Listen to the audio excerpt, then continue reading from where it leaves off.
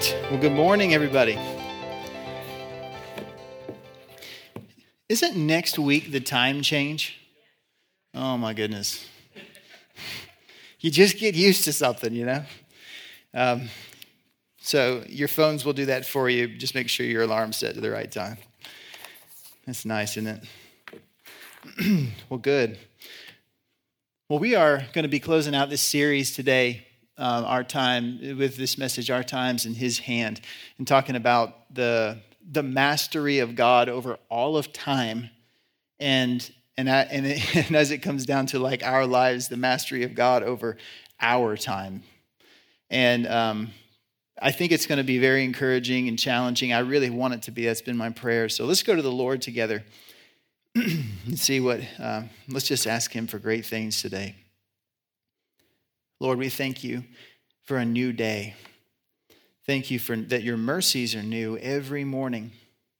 Thank you for the way the priests came out and put fresh bread every morning out in the bread of the presence, Lord. And we have just a sense of that in our spirits each day, the freshness of the presence of God. That yesterday is behind, it's written in the books, and today is new. And I want to thank you, Lord, for working all these things, for calling us, Lord, into your plan and into your purpose, for calling us by name. Thank you, God, for that your hand is at work in all the earth, and that your hand is at work in our lives, and that your hand works in things we cannot see and couldn't comprehend if we could see. And that you are a God who is worthy of worship, Lord, and you inspire us to awe.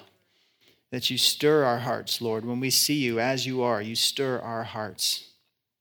And God, I pray that we would be a people of worship and praise in this church. And God, that we would be a people who take our place, who accept what you've handed to us, Lord, this glorious call and this gift of life and new life in Christ Jesus. And I pray, Lord, that we would walk in these things, Lord, by the power of the Holy Spirit and by your grace. So I commit this word to you today and pray that you would use it to bring honor to your own name. In Jesus' name we pray. Amen. Many of you know that I meet with a group of pastors here in town twice a month, and just all the time I'm amazed at what a quality of ministers God has put in this area. I mean, because I hear some of them talk about, well, I used to live even in another part of Georgia, not that far away from us. And they say, but that meeting down there, it wasn't anything like this meeting. You know what I mean? They're like, it was such a business meeting, you know? And our meeting is anything but a business meeting.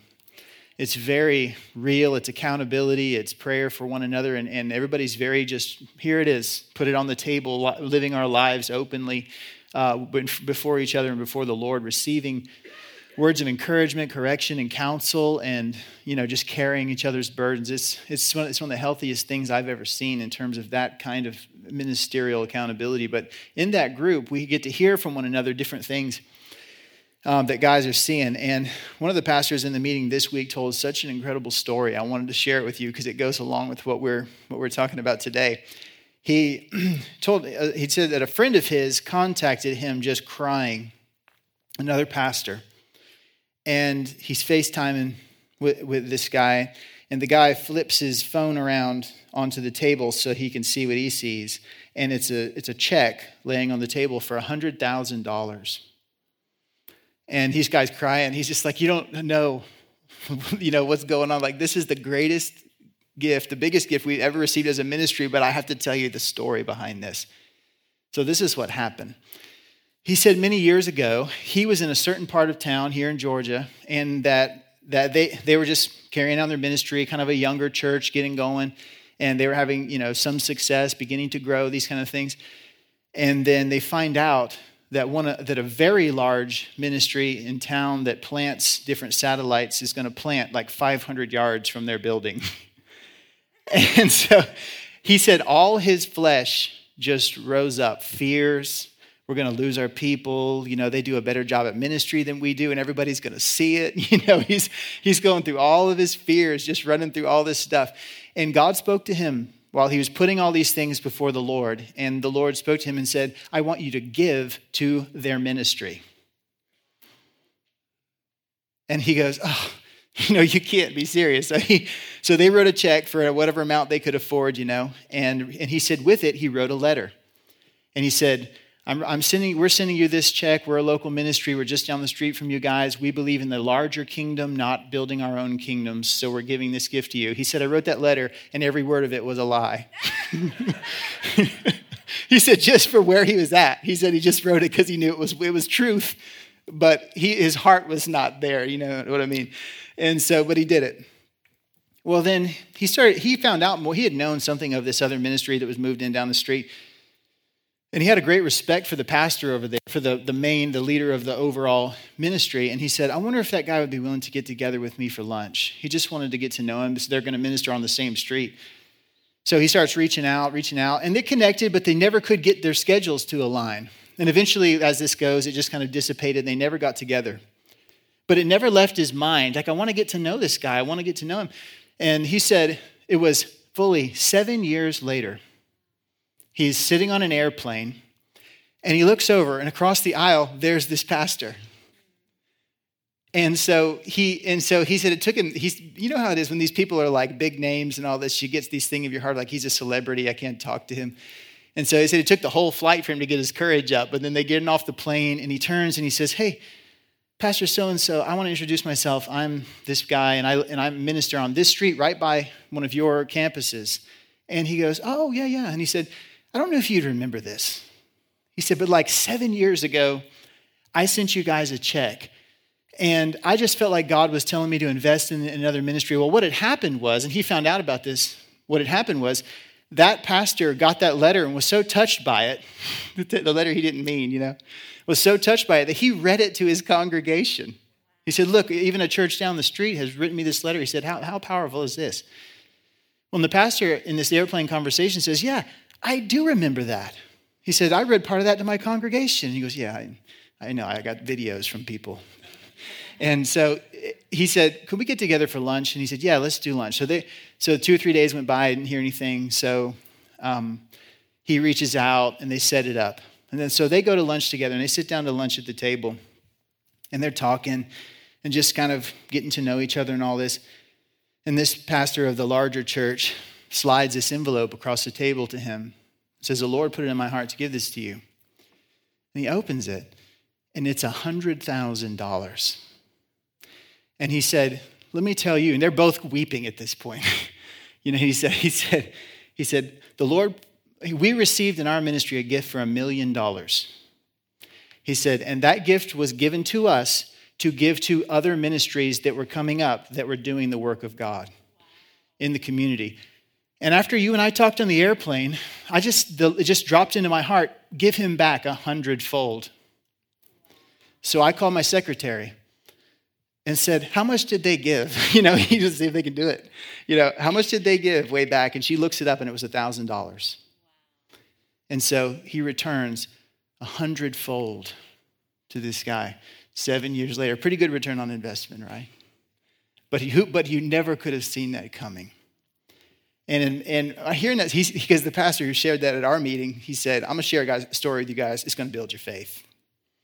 And he shared it, and I was like, thank you for sharing that. That does build my faith. Because they're praying for us. I asked him, I said, pray for us. We need to know what to do about a building. We've just done this renovation, but we don't know. We're 2 years out to the end of our lease. We need to know, what does God want us to do? Would you pray for us to have wisdom as a church to know what to do? And they were listening to me talk, and they were like, sounds like you really want your own building.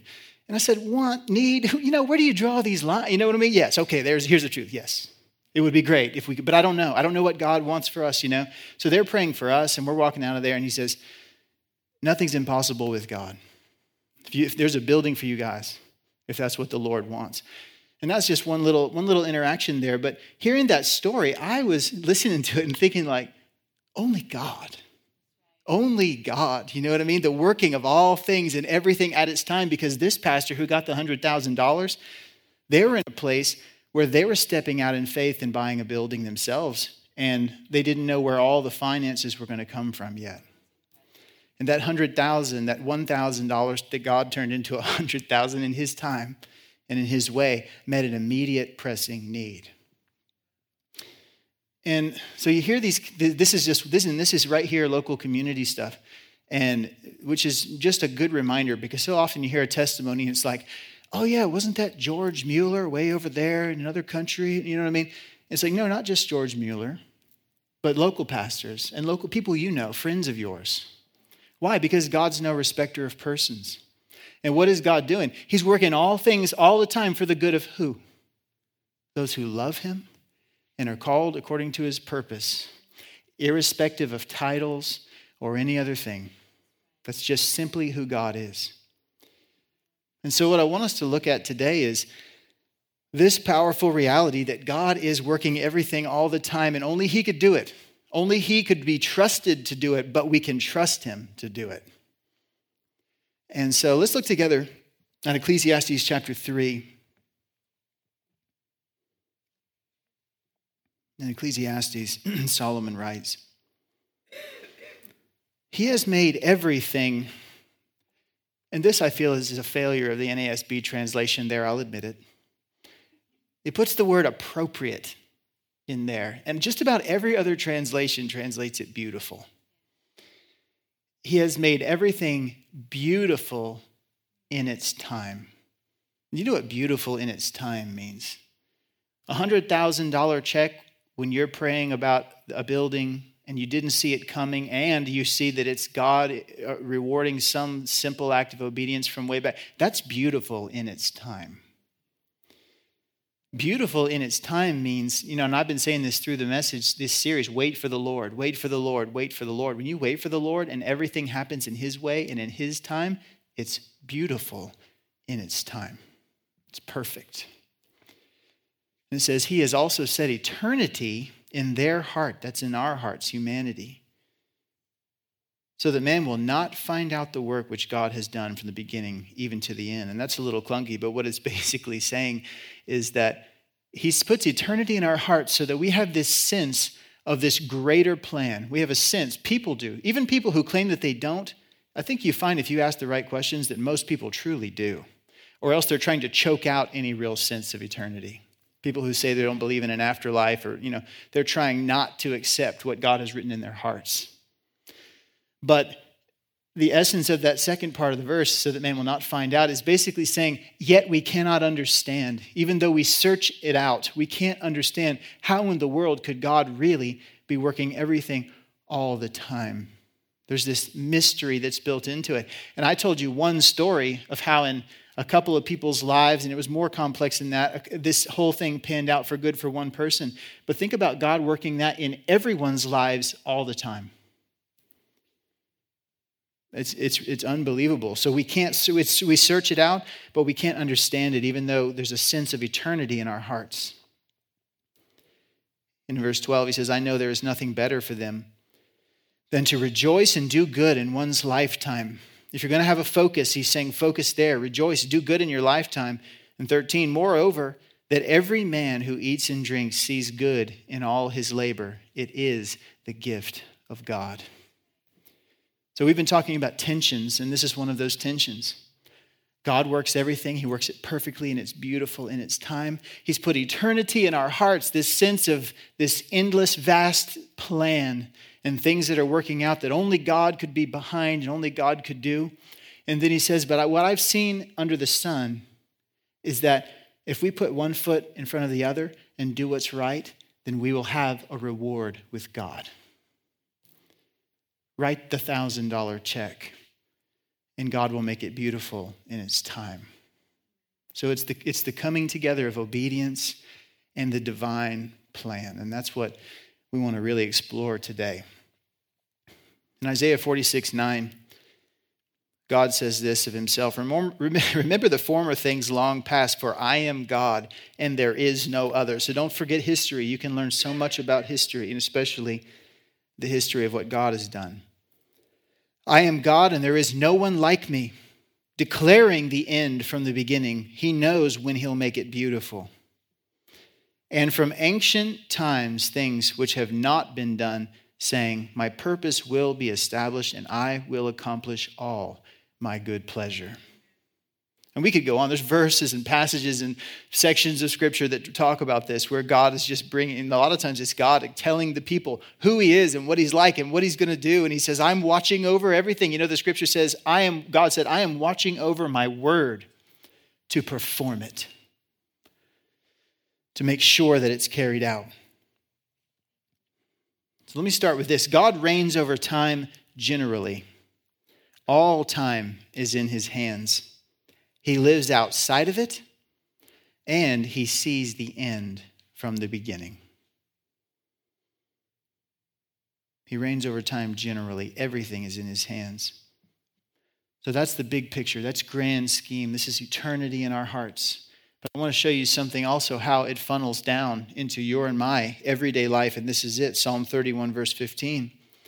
David writes, "My times are in your hand. Deliver me from the hand of my enemies and from those who persecute me." In other words, my whole life's in your hand and the outcomes are beyond my control. And by the way, I've got enemies who'd like to kill me. And if you could step in, it'd be really great. It's kind of one of those prayers in the Psalms. In Psalm 139, verse 6, "Your eyes have seen my unformed substance, and in your book were all written the days that were ordained for me, when yet there was not one of them." Unformed substance, that's when the child in the mother's womb is just beginning to form. And God already knew all the days. They were written in his book, it says, before one of them came about. Our times are in his hands. So God also reigns over time personally. He is actively involved in the outworking of the events of our lives at specific times. Knowing that our Father is the Lord over time and our times, what we do is we ask him to reveal to us what our lives are for. And this is our engagement with God. We engage with him and we say, so you've put me here. And you put me in this time, and I was born in this generation, and there's nothing I can do about it. I don't know if anybody's ever said that before. I was born in the wrong generation. Has anybody ever had that thought? I was born in the wrong century, Anyway, I'll tell you a story about that maybe if there's time. But I have had those thoughts at different times. But we press into God and we say, but here I am, and evidently time travel hadn't yet been accomplished. And if it did, and if it was, you know what I mean? Would you say, God, you put me in the wrong generation, so I'm going where I think I fit? One of the greatest things about the sovereignty of God is that it forces man to come to a place of humility and humble himself before God. And to say, this is my time. You put me here. I am powerless to change it. But then we need to shift gears, right? Because you don't need to sit there, because there are people who get frustrated about things that they can't change. And I'm one of them, right? We all are. At different point, if there's something I can't change and I want to change it, I get frustrated. So we shift gears. We submit our hearts to God and we say, but you're greater than me. Your knowledge is greater. Your understanding is perfect. So why am I here right now? Reveal your will. And that's the beginning of a fruitful life in God. And so the prayer, Psalm 39:4, Lord, make me to know my end. Help me to see the end from the beginning, so to speak. And what is the extent of my days? Let me know how transient I am. God, help me to get a sense that my life is just a breath. You know what I mean? Self-obsession is a trend within the culture, right? But it's a quality that human nature, it appeals to human nature. It's present in every culture. Ours takes its own form, but people who don't have all the possessions and other things that we have their own forms of self-obsession. So God shows man that he's transient. He reveals to us that our life is just a breath. You know what I mean? And the longer you live on the earth, the faster time goes. You know what I mean? You get to it. I remember being a young guy and thinking I was 15 years old or something. It's man, it feels like it's taken my whole life to get 15. But it seems like it took forever. And then it's 15 to 20 seems to have gone by a little faster. And then 20 to 30 was pretty quick. And then 30 to 40 was like a snap of your fingers almost. And I haven't lived out the future blocks, but I've heard from people. And they say it doesn't slow down. It just goes faster. So the prayer is, help me to see how transient I am. I'm evidently passing from the earth at a rate that I'd like to slow down if I could, But while I'm here, because I'm not going to have more time. Time seems to go faster as the days go on. So what should I do with the life that you've given me while I'm here and while I'm present in this time? In Psalm 90, verse 12, David prayed this: so teach us to number our days, that we may present to you what? A heart of wisdom. I want to present to God a heart of wisdom. You know what I mean? It's like, I'm not going to live like I've got forever. I'm going to live like I'm transient. Or what's the country song? Live like you were dying, right?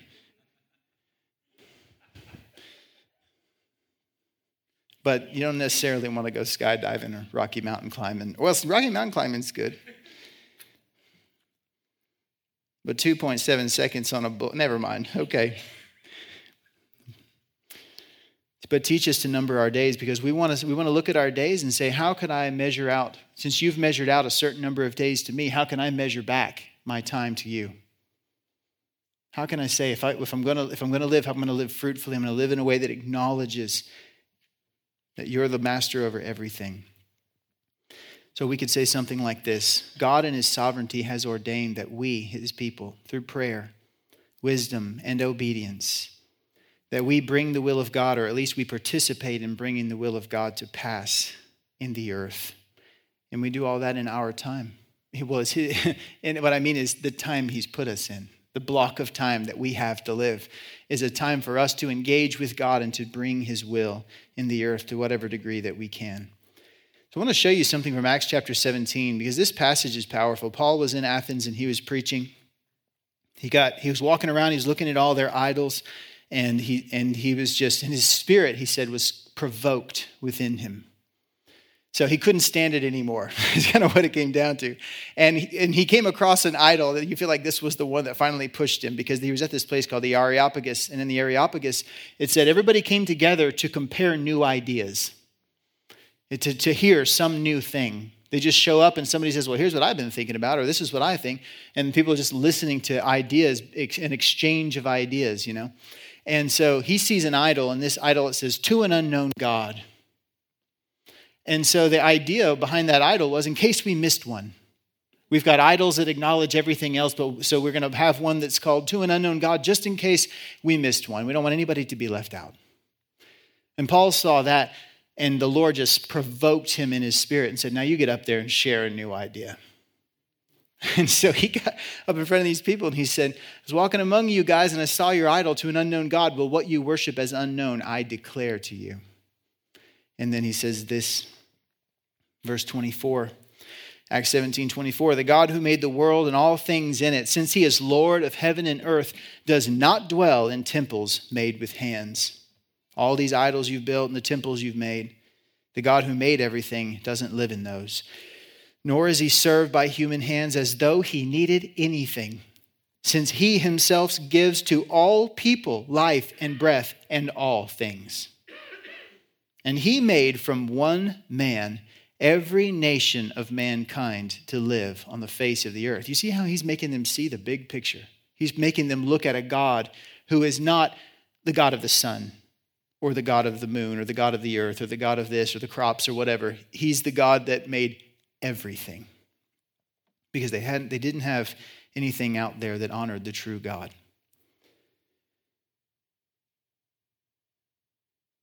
He made from one man every nation of mankind to live on the face of the earth, having determined, listen to this, their appointed times and the boundaries of their habitation, so that they would seek God, if perhaps they might grope for him and find him. The word grope is the idea of in darkness, walking, like feeling your way down a wall in the darkness. You can't see anything, so you're just trying to sort of find your way along. That's the picture that he's painting here. If perhaps they might grope for him and find him, though he is not far from each one of us. For in him we live and move and exist, or have our being, as even some of your own poets have said, for we also are his children. So God has appointed to man, the God who made everything, the times that we should live and the boundaries of our habitation. Did you know that God has drawn lines around your life? You know, when he made the sea, the picture that God gave, I think this was in Job, He said, who is the one who drew the line and said to the seas on the shore, you can go this far and no farther? You ever watch how you stand right there? Think about what an incredible thing it is to stand at the edge of where the water comes up and touches. You're standing on the line that God drew. When this vast ocean of immense, millions of cubic gallons or billions or however much it is of water, and the tides and everything that controls the tides and moves them. And here you are standing there on this sand, which is uncountable, the grains of it. And the water just touches your toes and then it goes back. God has drawn lines around our lives in that way, where the lines of your life will come right up to, your life will press right to these lines and it can go no further. And the days of our lives are that way. But he says also the boundaries of your habitation. We should spend some time thinking about that. You know what I mean? It's like, well, we're buying a house. It's like, where are you buying a house? Well, anywhere we can afford one. Well, first of all, you better pray about that. Because your budget should not determine where you live. But you need to really ask God, what are the boundaries of my habitation? Where do you have me? What's the next place for me? Do you have a will? And when we were buying a house, doors kept slamming in our face. Houses we really wanted. You know what I mean? It was like if some issue, some problem would come up, we'd say, well, it can't be this one. We've got to pick something else. And we'd go through that whole grieving process, and you go find something else. But when God finally planted us, there were things we could see immediately that had his hand on them. And there were many things that we have seen now that we've been in the same house for like 8 years that we say, God put us here. And it is so clear now. But he drew the lines. We wanted to draw the lines so bad, but he drew the lines for us. And everything since then even, I don't know if you know this, but half the church now lives within 5 minutes of our house. It's crazy. Like, not literally, but there's just a bunch of people. We have great neighbors, people all around. And we're just going, we don't have a neighborhood, but we have a neighborhood. And God did that. And so you look at all these things and you just go, man, God really does draw the lines. And it's incredible to see because he's working something in all of it. So I want to give you a couple of cautions before we move forward here. Just some things to avoid, because we got to watch the extremes, because there's attitudes and all these things that can creep in and kind of pull us away from center on this. And I tried to narrow it, but I've got 3. So 3 extremes to avoid. One of them is this: time is a prison. And this is more about the attitude than anything else. Time is a prison. Everything is preordained. I'm stuck here. It's your attitude. That's primarily what I'm talking about here. Having the attitude of, here I am just stuck in this life and in this place. And there's nothing I can do, because if I turn left, God wanted me to go left. And if I turn right, he wanted me to go right. And if I go up, he wanted me to go up. You know what I mean? I don't know if you've ever met somebody who has gotten into that place where they got way too much into their head about these kind of things. And it's like, there may be some truth to what you're saying and all of that God is working. I mean, yeah, we know he is working everything, but you have a part to play in this process. And that's been kind of the whole essence of this series and what we've been talking about. You don't want to get to that place where you give God, I guess, I don't know how to say it, where you would apportion to God more than he apportions to himself. Where God is saying, no, I'm calling you to engage in this.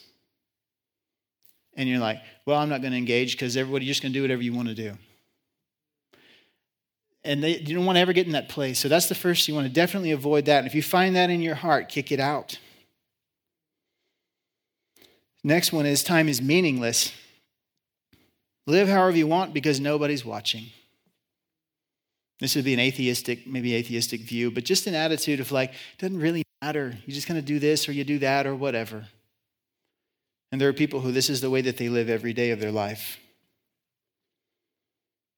If you want to think about Jesus' brothers, they came to Jesus and they were mocking him. He said, I'm not going up to the feast. You guys going up, I'll come up later. Or he just said, I'm not coming. And they said, whoa, hold on. I thought you were the superstar preacher now. They're giving this real sarcastic talk. And they're saying, if people who want to be known all over the place, they don't hide. They go show their deeds. Why don't you go show your deeds to all the world? And it says, for even his brothers were not believing in him. And Jesus made the most interesting statement. He said, my time has not yet come. For you, any time is opportune. He basically said, you have no sense whatsoever of a greater plan. So for you, do whatever you want, whenever you want. Because it's not a cooperation with the divine will. It's just your will. That's all there is. He said, but for me, I am working out the plan of my Father, step by step, piece by piece. So I'll go when it's time, not when you put pressure on me. And it's really remarkable. I mean, that's an astute observation, isn't it? But there are people who live that way as though time was just opportune anytime. Whenever, that's fine. But the timing of things is very important. And as much as we can get on God's page about the timing of things, the more things will flourish around us, and especially bearing spiritual fruit. The last extreme I'd caution you about is time is a free-for-all. Eat, drink, and be merry, for tomorrow we die. And there's an attitude out there, and maybe it's in our hearts to a degree, but the idea that the end is coming, we're all going to die. So you know what we should do? We should have just a whole lot of fun while we live. And people cast off restraint. They cast off the good they know they should do. They cast off all kinds of things and kind of just live with this. It's a free-for-all. Whatever you want to do. So we have to be careful not to let those things creep into our hearts and get into a place based on the idea that God is, certain things seem to be predetermined, that our hearts become cynical and hard toward God. So this is the attitude I believe is biblical. Time is not a free-for-all. Time is not meaningless, nor is it a prison sentence to serve out, but our time is our assignment. So this is, for some people, a shift to think about the time I live in is limited. I'm placed here under God's directive for a purpose. So this is my assignment, to live for the will of God while I live. Not only that, and I mentioned this earlier, but the boundaries of our habitations, that means God ordains where you live and when you live there. And so that's a kind of a mind boggler at times to think about. But it's worth considering. Ephesians 2:10 says, we are his workmanship, created in Christ Jesus for good works, which God prepared beforehand that we would walk in them. And if you think about that in the context of time, that God put you here and he's got a plan for you, but then God, it says, there were also works that he appointed for you to do beforehand that you would walk in those things. So when but now let me show you how this merges with the expression of your faith. You're just kind of walking along and you feel what we call a prompting from the Holy Spirit. You know what the Holy Spirit is doing in that moment? Is saying, this is one of those. This is one of these that God prepared beforehand. Before what? Before the foundation of the earth. So God really, really delights in obedience. He really, really, really doesn't like disobedience because he wrote these things down before the foundation of the earth that we would walk in them. So when we obey, it's the eternal and the temporal merge in that moment, and there is a manifestation of divine power. Because God wrote it, now you're acting on it, and you become the vessel. You were already chosen for this purpose. Now you act on it, and you do the thing that God called you to do, and suddenly, there's an invisible explosion in the Spirit, a release of divine power. Because God's kingdom just came in that moment. His kingdom just connected in the earth because you obeyed with the very thing that God made you to do. And what if we saw every act of obedience this way?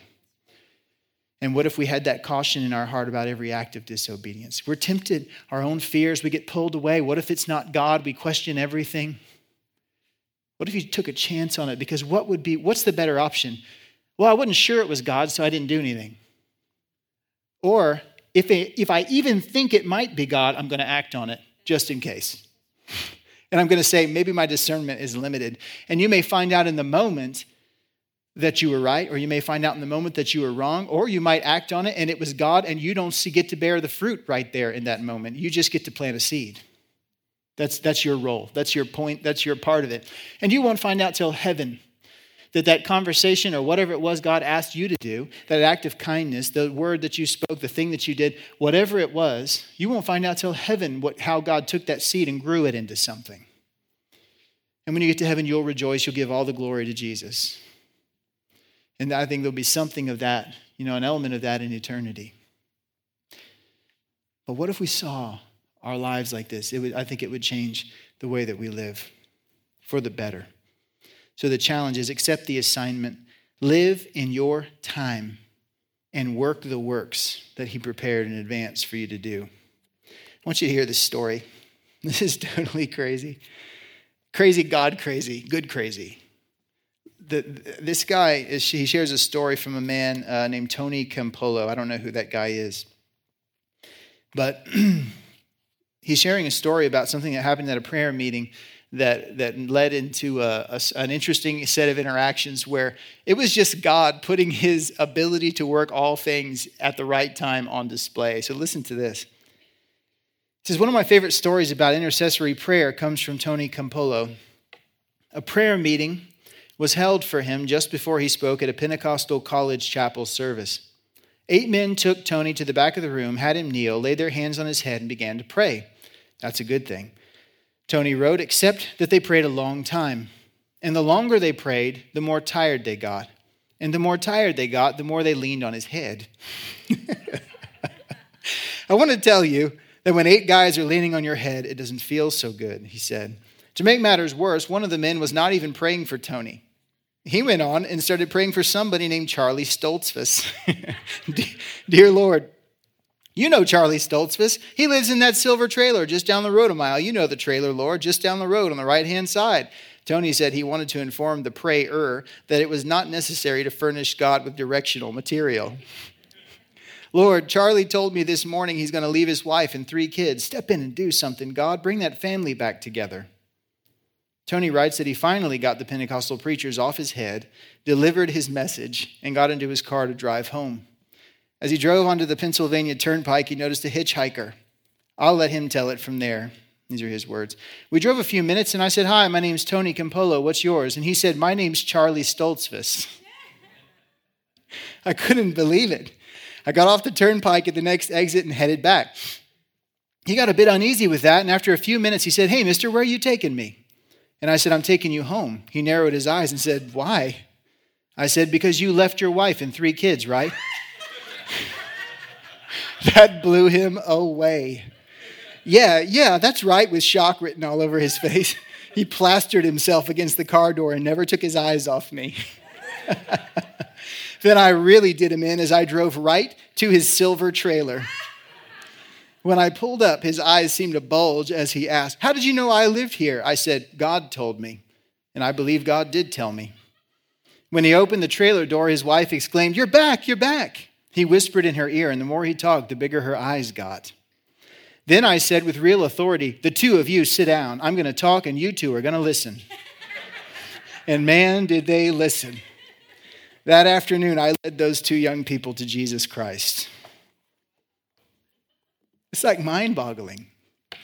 He's sitting here going, I wish this guy'd stop praying about this Tony Campolo guy and bless me. You know what I mean? Or not Campolo, but to pray for this Charlie Stoltzfus. But look, God had something. But I want you to see all the pieces that came together here. What happened? He was listening while these guys were praying, and all this is happening, right? Well, then he does what he thought he came there to do. And he leaves. And after you're tired, after preaching a message, whatever, all this, the last thing you want to do is stop for a hitchhiker. But what did he do? He listened to the prompting of the Spirit and he picked up the hitchhiker. And then God just took over from there. Everything came together as soon as he obeyed. And you see how, imagine you drive on by and you say, and you can come home and you get this weird story. Man, the guys that were praying for me were praying this weird stuff. It didn't even make sense. The meeting was okay, but not great. On the way home, there was a hitchhiker out there. There's never a hitchhiker, but whatever. And none of it means anything. But you obey God and heaven meets earth in ways that only God could ordain. Let's stand to our feet. We're going to worship the God who works all things. Obedience. I want to say this to you. Obedience is the thread that binds our lives into the tapestry of time and eternity. So take your place in the master plan. And I'd especially charge you today, if you hear his voice, do not harden your heart. Lord, we thank you for your power and for your strength.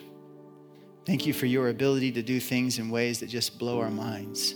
And I would ask, Lord, in this moment, that you would set us each up with divine appointments for this week, that you would put them on our calendar, that you would fill our schedules with things, Lord, these works, these good deeds that you've ordained from before the foundation of the earth. Thank you for your power. Thank you for the intimate and perfect knowledge that you have of the inner workings of our hearts and our lives. And I pray, Lord, that we would lay our wills down on the altar now, because we have to acknowledge that so much of the time, Lord, we resist your will, that we hear your voice and we push back and we resist, and we have, things that we argue with you about. But you're wanting us, Lord, to, like little children, just to say, yes, Father. Yes, Father. If that's what you're saying, I'll do that. And I pray for that simplicity of faith, the heart of a child, to be formed in us, each one. Thank you, Lord. I want to encourage you, if you feel like you're at a place where you've grown just very weary in the practice of your faith, and just feel like you haven't seen the eternal God or seen his work on display, I want to just encourage you to come to the altar and pray, to pray right where you are. Lift up your hands to God. If you need prayer, ask for prayer. We're happy to pray with you. But it's a good thing for us to do, to renew the sacrifice, the Romans 12, that we lay our lives down, a living sacrifice, holy and acceptable to God. This is our pleasing service of worship to God. We sing songs and that glorifies God, but the first act of worship is the laying down of our own wills and the acceptance of his. So let's do that here this morning. Let's enter into a transaction with God where we offer up our wills in a fresh way. Doesn't mean you've never done it before, but if it is the first time, glory to God. But just because you've done it before doesn't mean that your consecration is current, so to speak. So I would say, if you know your consecration has gotten stale, or maybe even you've pulled it back, I want to challenge you to offer afresh your heart and your will to God, so that he can use you in the earth in the days that you have.